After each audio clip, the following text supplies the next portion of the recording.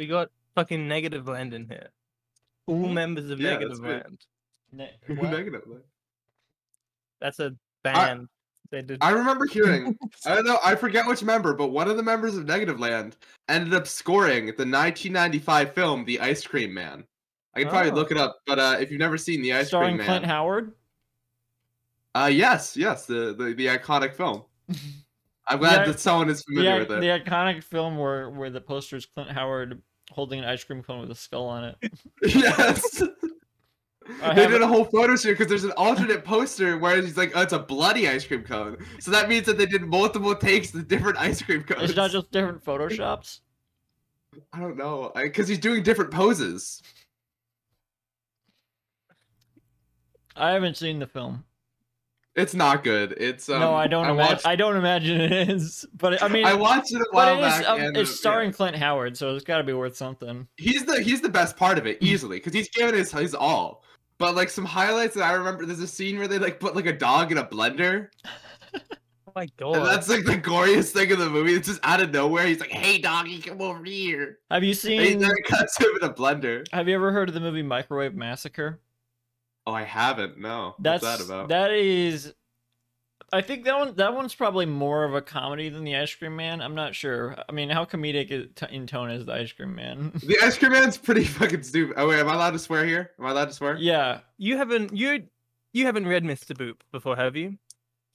So my most exposure with Mr. Boop is someone posted a clip on Twitter.net. Oh wait, what week is this? Wait a second. This is gonna be someone's first week. Yeah.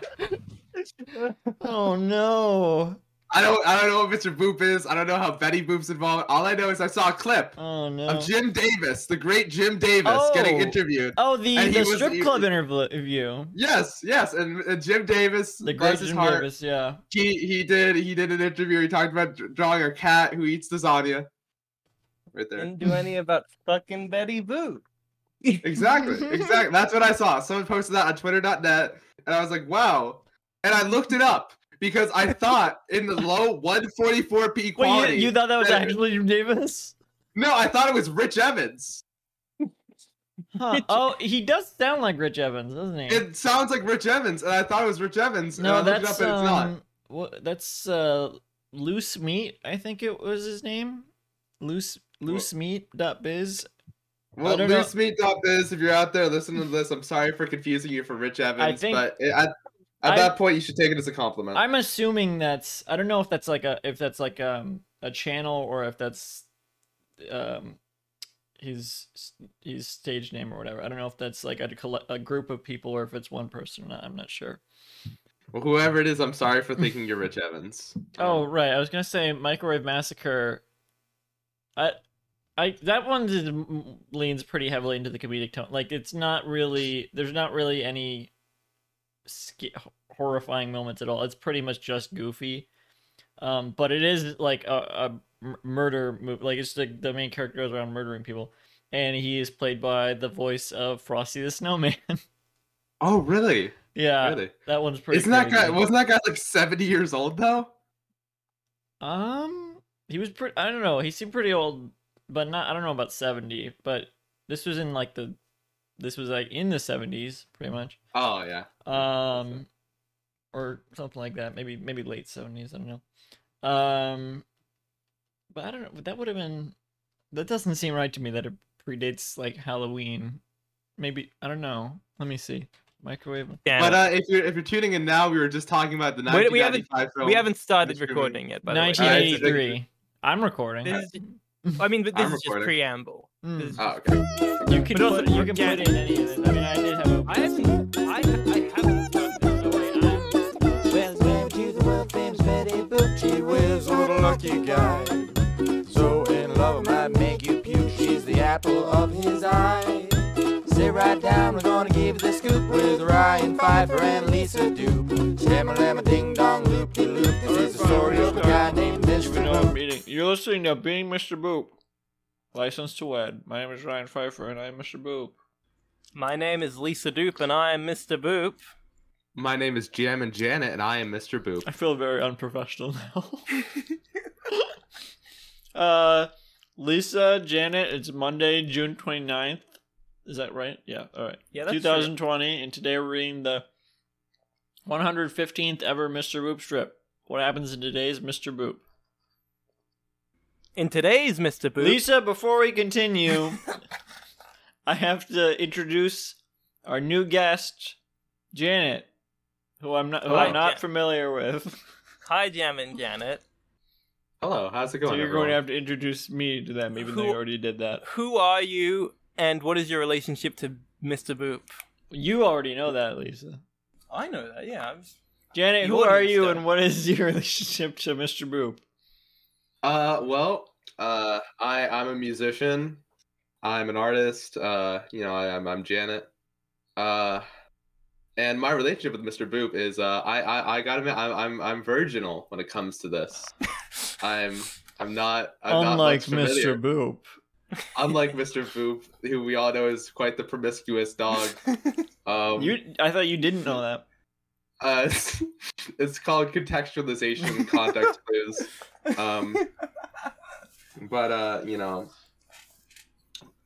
We squandered your naivete before we started the podcast. Before it's okay. I have enough brain damage that I can just forget it. There's a lot going on in this week of strips, so you'll be even more confused than a regular week. Lisa, you didn't read the synopsis. Yeah, you didn't let me. In today's Mr. Boop, Peter Griffin is in this one. Shadow The Family synopsis. Yeah, Peter Griffin from Family Guy. The Now, Family Guy. Shadow The Shadow- synopsis. Oh well. Which is the description on Patreon. Yes. Oh wait, is there a shadow synopsis on Twitter? No, but I was just clarifying for Janet. Okay. No, I just forgot to check. 4 panels as always. We see Janet, stop me at any. Feel free to stop me at any point if you need to ask what the fuck is happening. We have the strips up by now, right? We see Peter Griffin standing behind the counter at Subway a counter. Yes, wearing a Subway uniform because he works there, as we know. As has been established. Yes. And he's looking sad, he's looking dejected, and he's got a thought bubble that says, "I'd love to get married one day." It's an awful Peter Griffin impression. You should feel bad. Wow. Yeah. Okay. I'd love to get married. For your information, every impression we do on this podcast is bad. Panel 2, he's still looking sad now. He's looking like down at the ground. His mouth is like a tiny bit open. Yeah. As if he's saying this, but he's not. He's thinking it in 2 speech bubbles. I imagine he's sighing. Like, I imagine he's just so like zoning out, and his mouth is just kind of drooping open. He's got 2 speech bubbles. First one says, "I look at what Alec and Betty have, and it's so beautiful." And the second one says, "But I don't know anyone who would ever want to marry a schlub like me." Electric. And then from left, a big-titted, a big-titted sort of panel 3. This woman. is panel 3. Panel 3, a big-titted beauty walks in, and she's like, "Hi there, can I get a turkey sub?" Asking for a turkey submarine sandwich. Can I We get see a a turkey sub? Subway. We see a Subway chip display also on the right. Maybe for the first time ever. Can we confirm this might be a Mr. Boop first. The Subway chip display for the first time. We don't usually see this side of the counter. This is Lois Griffin, by the way. This is just like a With big-titted beauty is Lois Griffin. I don't from understand why that's her description. It's important. It's big-titted beauty. I'm not gonna argue with it. Is what I'm gonna say. I don't really want to comment on it either. But it's just it's a pretty standard drawing of Lois Griffin. It looks more like Lois Griffin than Peter does at this point, because Peter's been so As the Peterized. characters continue to appear in the strip, they sort of get molded into Alex's style, right? At They the start, they they're get- very on model, and then they I would say is a sort of Flanderization of their design. It's Okay. not- Wait, Mr. Boop 72. You see the chip counter, chip stand. Oh. I'm gonna have to edit all that. I'm gonna have to redact all that. Not edit it, not cut it out, but just like bleep out that whole section. Yeah. There's like a very long. Yeah, Millicent, droning make sure to do that.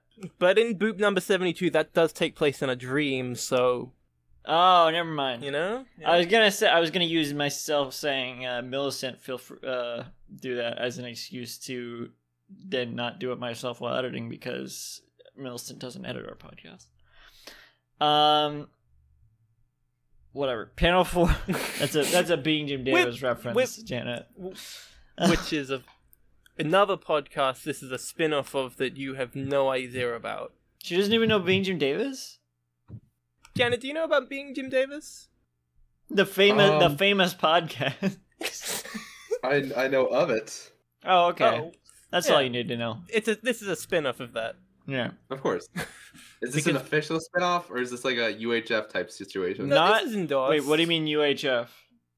Is this like, is this sort of a pirate channel? No, No, it was we're on- originally it was for like the first few episodes, and then we signed on to the same network, so it's semi-official. Wait, you're Yeah, on a network? What network is this show on?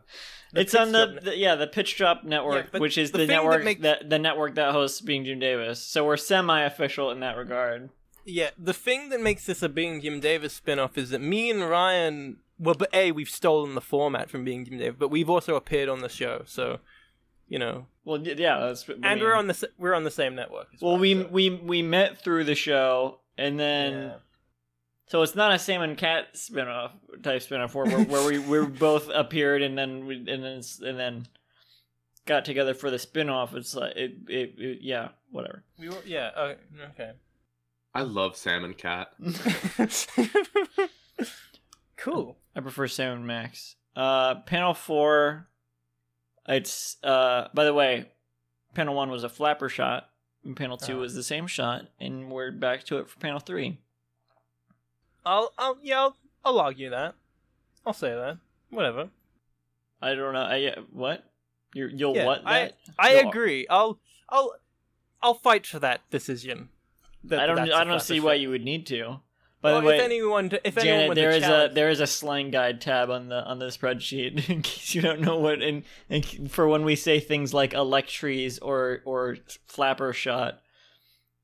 we've invented our own version of the English language, basically. Yeah, I mean, we Being Jim Davis apologize. did that too when they're like, "Oh, vamp," you know. We apologize, Janet. No, it's okay. I do not apologize. I stand by the slang guide. Anyway, panel 4, Peter has pretty much the same expression as panel 1, maybe with a little bit of like the mouth from panel 2. Mm-hmm. And he responds to, I guess we don't know for sure this is Lois, but We just know it's a big-titted beauty. Yeah, that's all we know. he responds by saying, "Yeah, coming right up." And he's got a thought bubble again that says, "I'll never be happy. Oh well."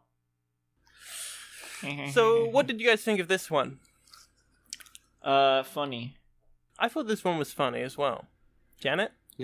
I think this sort of this. Janet, how did you like your first Mr. Boop strip? I need to sort of explain how I feel. Let me sort of like put this into words. Which contained no Mr. Boop or Betty Boop, and it was a strip about Peter Griffin working at Subway.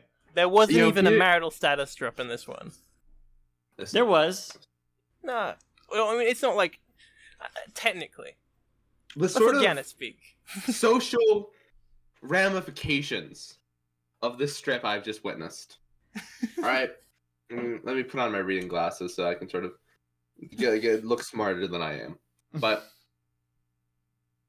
For many the audio for the listeners. For the audio, I'm putting on glasses. These aren't even real glasses. These are like $5 costume glasses. But listen, in many ways, it harkens back to the films of Ishiro Honda in many ways, because This is really like being Jim Davis.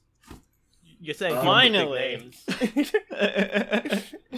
in Ishiro Honda, I was actually, not to interrupt, but I was actually thinking that before we even started recording. I was like, Janet feels more like a Being Jim Davis guest host than anyone we've had before. I don't know why I think that. Yeah, you got You have to be on Being Jim Davis. You have to sign up for that now. Oh, I was. We could do a session together. That would be fun. But Ishiro Honda, many of his films sort of dealt with parts of life that people didn't really want to acknowledge. Like the first thing that pops into my head is his 1969 film All Monsters Attack, which sort of deals with the struggle of the Is this the creator of kids. Godzilla? Shh, I'm talking. I had to look it up. This 1969 film deals with sort of the struggles of the latchkey kid, and through the main character Ichiro, we sort of see the struggles that children in Japan throughout the latter half of the 1960s were dealing with. This post-war sort of reconstruction, this sort of Americanization Did you prepare of the this? country. What? Did you prepare this ahead of time? No, Okay. I didn't. I told you. I took improv classes in 7th grade. But sort of what I'm trying to say is throughout that film, we see glimpses into Ichiro's life, right? We see his parents, their work. We see his home situation. And towards the end of the film, we eventually realize that he's happy despite everything he lacks, despite, his family being away, despite the fact that his only friend is his neighbor, who is a grown man who makes toys and invented a supercomputer in 1969 that could show you the moon landing. Thank you very much. But that's not the point. That the is point impressive. It's not that That's very impressive. I can see the moon landing. But in this film, we sort of, how you say, reconcile the thoughts of this child. Is there And a baby accept- Godzilla in this movie? There is a baby Godzilla in this movie. Minya. He's baby Godzilla. Son And of Godzilla? This is not Son of Godzilla. This is a different film, but he is the son of Godzilla. Wait, it's a different Son of Godzilla? It's the same Son of Godzilla, Oh, but it okay. is not Son of Godzilla. It's not the film Son of Godzilla, but it stars the son Yeah, of Godzilla. I knew it wasn't the film Come Son of on. Godzilla. Though, if you want to get into that, Son of Godzilla, I like don't. say, when it was directed by Jun Fukuda. Now, Jun Fukuda, if you've seen his films, they sort of contrast with Ishiro Honda because Jun Fukuda focuses more on sort of not so much character study, but more sort of the broader picture, if that makes sense. All right, and Sure it does, Janet. Sure it does. but if you look at the original Showa era, the majority of those films were either directed by Ishiro Honda or Jun Fukuda. The only exceptions are Godzilla vs. Hedorah, which is directed by Yoshimitsu Banno, I believe his name was. Thank you. Memory. And 1955's Godzilla Raids Again, which was Americanized into the film Gigantus the Fire Monster. That was Motoyoshi Right. something Oda. What is it? was something Godzilla Oda. Rides Again? Is that what it's called? Godzilla Raids Again. Godzilla rides again. It's like, what the fuck? I'm gonna Godzilla Raids Again director. I would love to because see a it's gonna Godzilla western.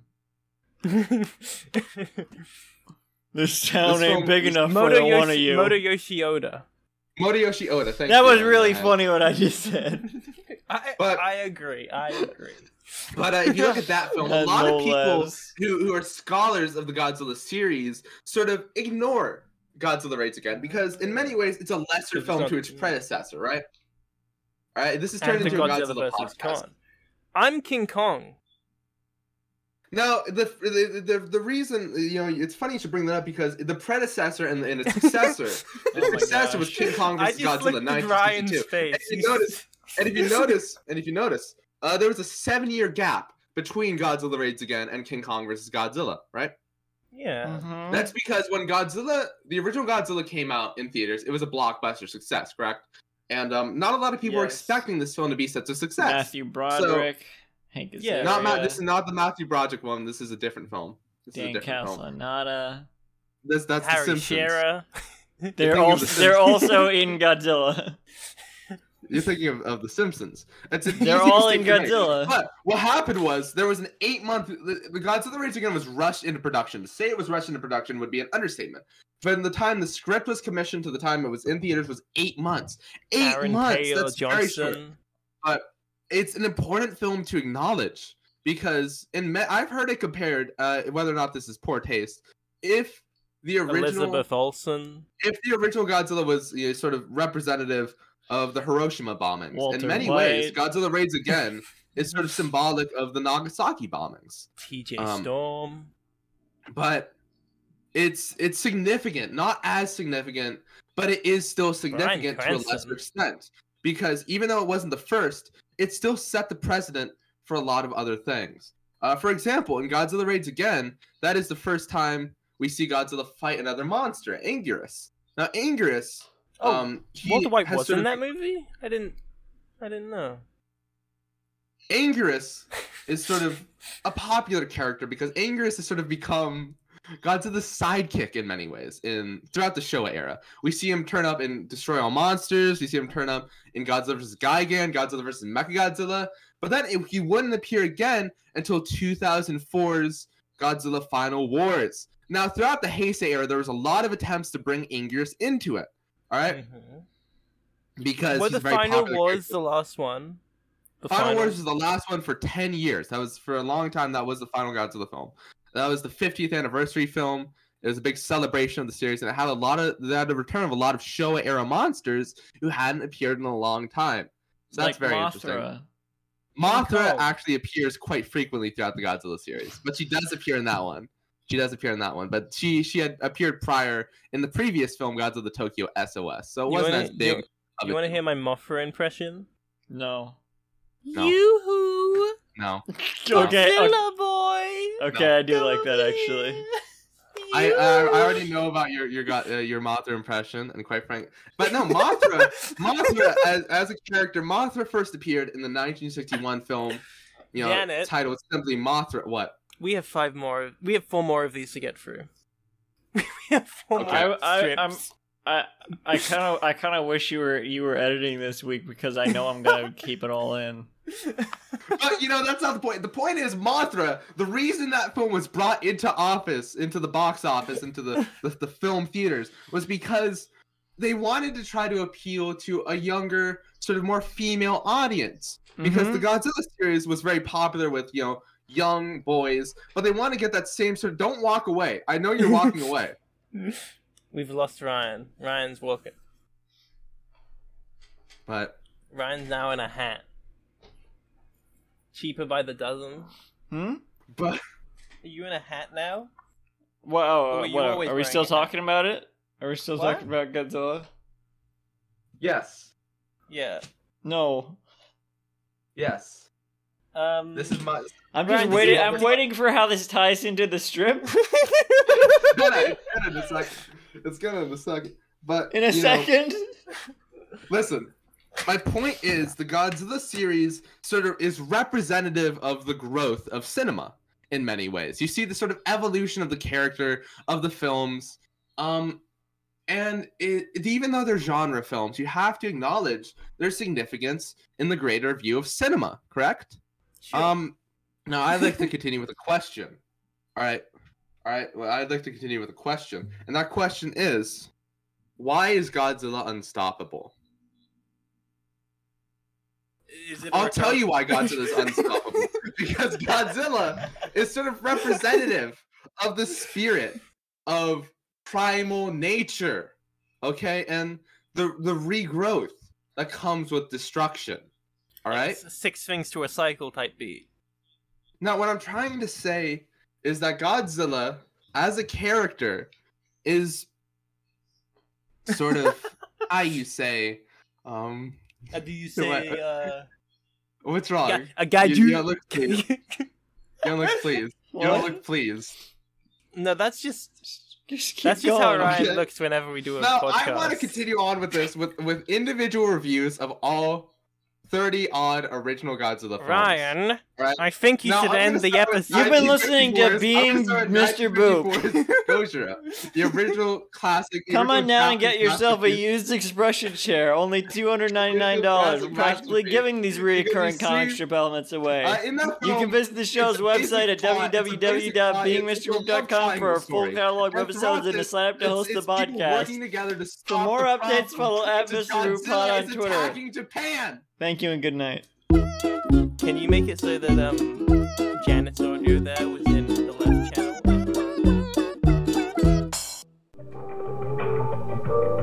This podcast was brought to you by the Pitch Drop Podcast Network. Like what you just heard? Support the show by going to patreon.com/pitchdrop. And while you're at it, check out pitchdrop.net for more of this and other shows.